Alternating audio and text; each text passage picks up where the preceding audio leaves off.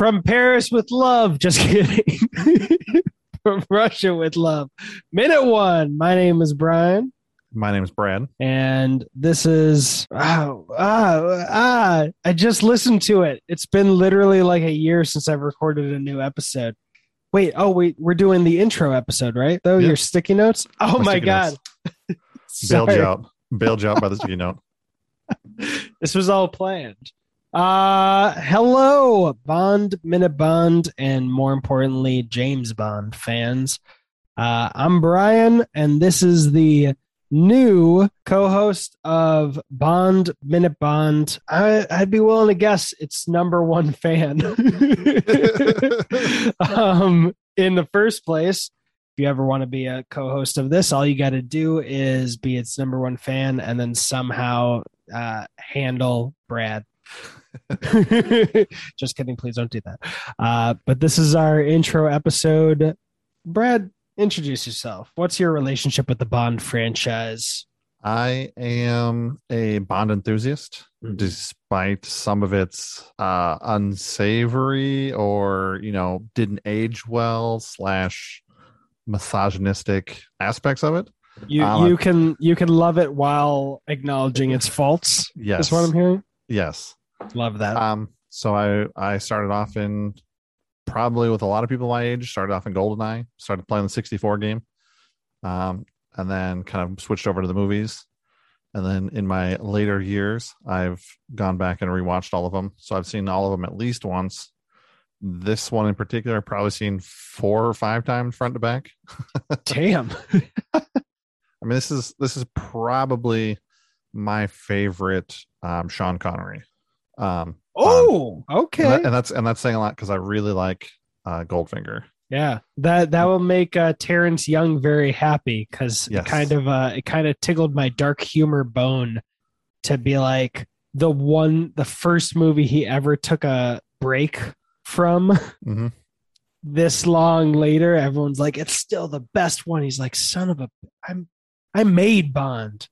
I took one break. he solidified a lot of the things that continue on through the Bond movies. You saw a lot of it in Dr. No.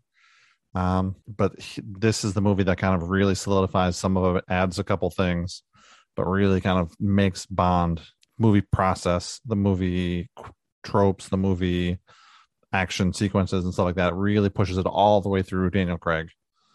So some of the things you'll see in this movie, you'll see all the way through the series. Yeah, that makes sense considering that Terrence Young did direct No Time to Die.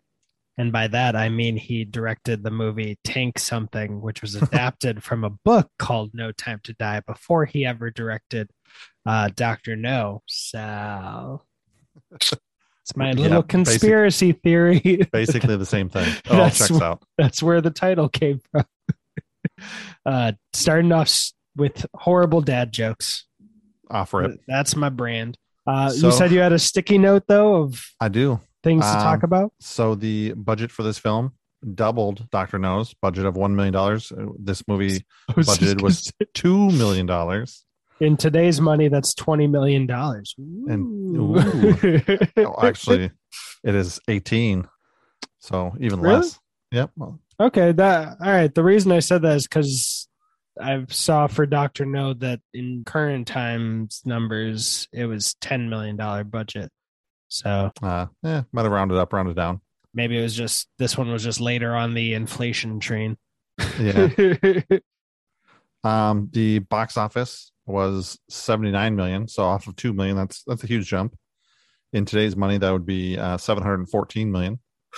So if you told me that I could trade 18 million for 714 million, I'd do it in a heartbeat. How much did the first movie make?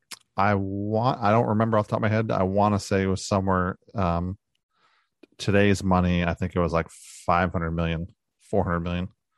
Gotcha. It was popular, but not this is what really kind of jump started everything. Yeah. Dr. No made $59.5 million. Okay. Yeah. It's probably about 500 million, give or take.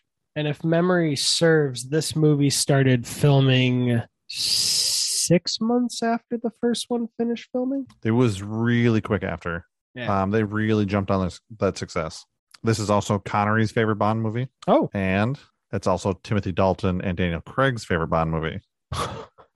So, I mean, you're in for a treat. Nice. Then President JFK Mhm. also said that this was one of his top 10 favorite books. Oh, okay. So he was still alive when this all happened.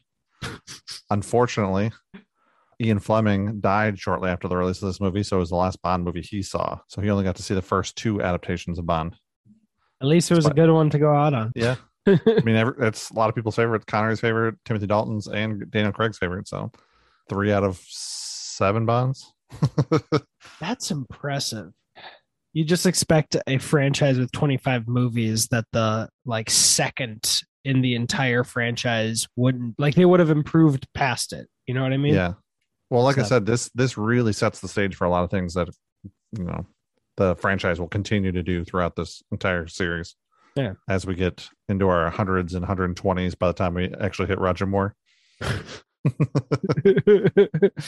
Yeah, we got this podcast needs to pick up the pace to at least finish 1 movie per year.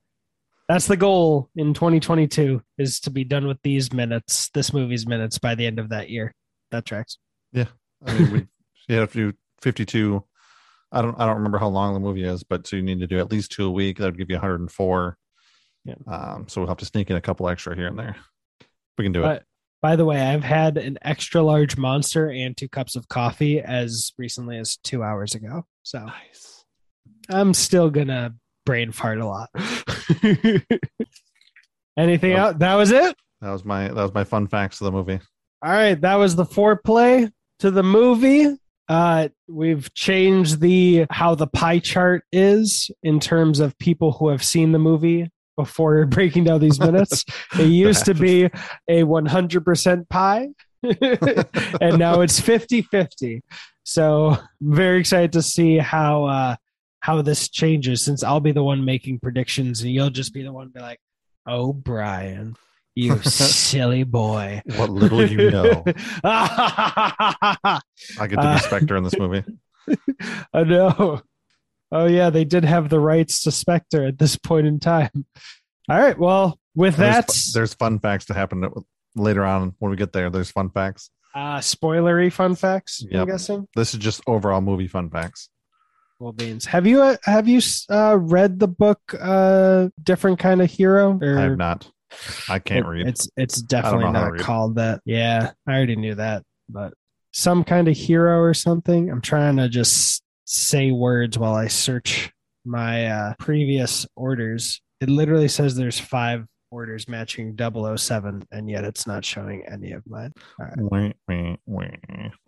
All right, let me see. The book in question is Some Kind of Hero, the remarkable story of the James Bond films. It's on digital for $2.99. Too expensive. Can't do it. And it is over 1,271 pages. Yeah, I can't read that much. I was willing to bet, actually, that you'd be like, "Oh, shit. Hell yes." No. Reading puts me to sleep. I can't do it. Really? Yeah. Okay, fair enough. You could jack me full of coffee and caffeine, and I would fall asleep somehow. All right, I was willing to bet that because it was Bond, you'd just be like, "Give me that sugar." Nope, give me the audiobook. I can do it. That's what I'm saying. I would have listened to the whole damn thing already. I think I got like 2% of the way in. To be fair, it's 1,271 pages, so that's not nothing. Not a lot. It's not a lot, but it's not nothing. But yeah, that's where I found out my fun fact about the No Time to Die title. Anyway, that's it for this, like I said, foreplay. And we'll see you in minute 1 with the new co-host, Bradley Cooper. That's who you've been listening to this whole time. You didn't even know it. Don't fact check that. Shit, I almost ended the Zoom call. Bye.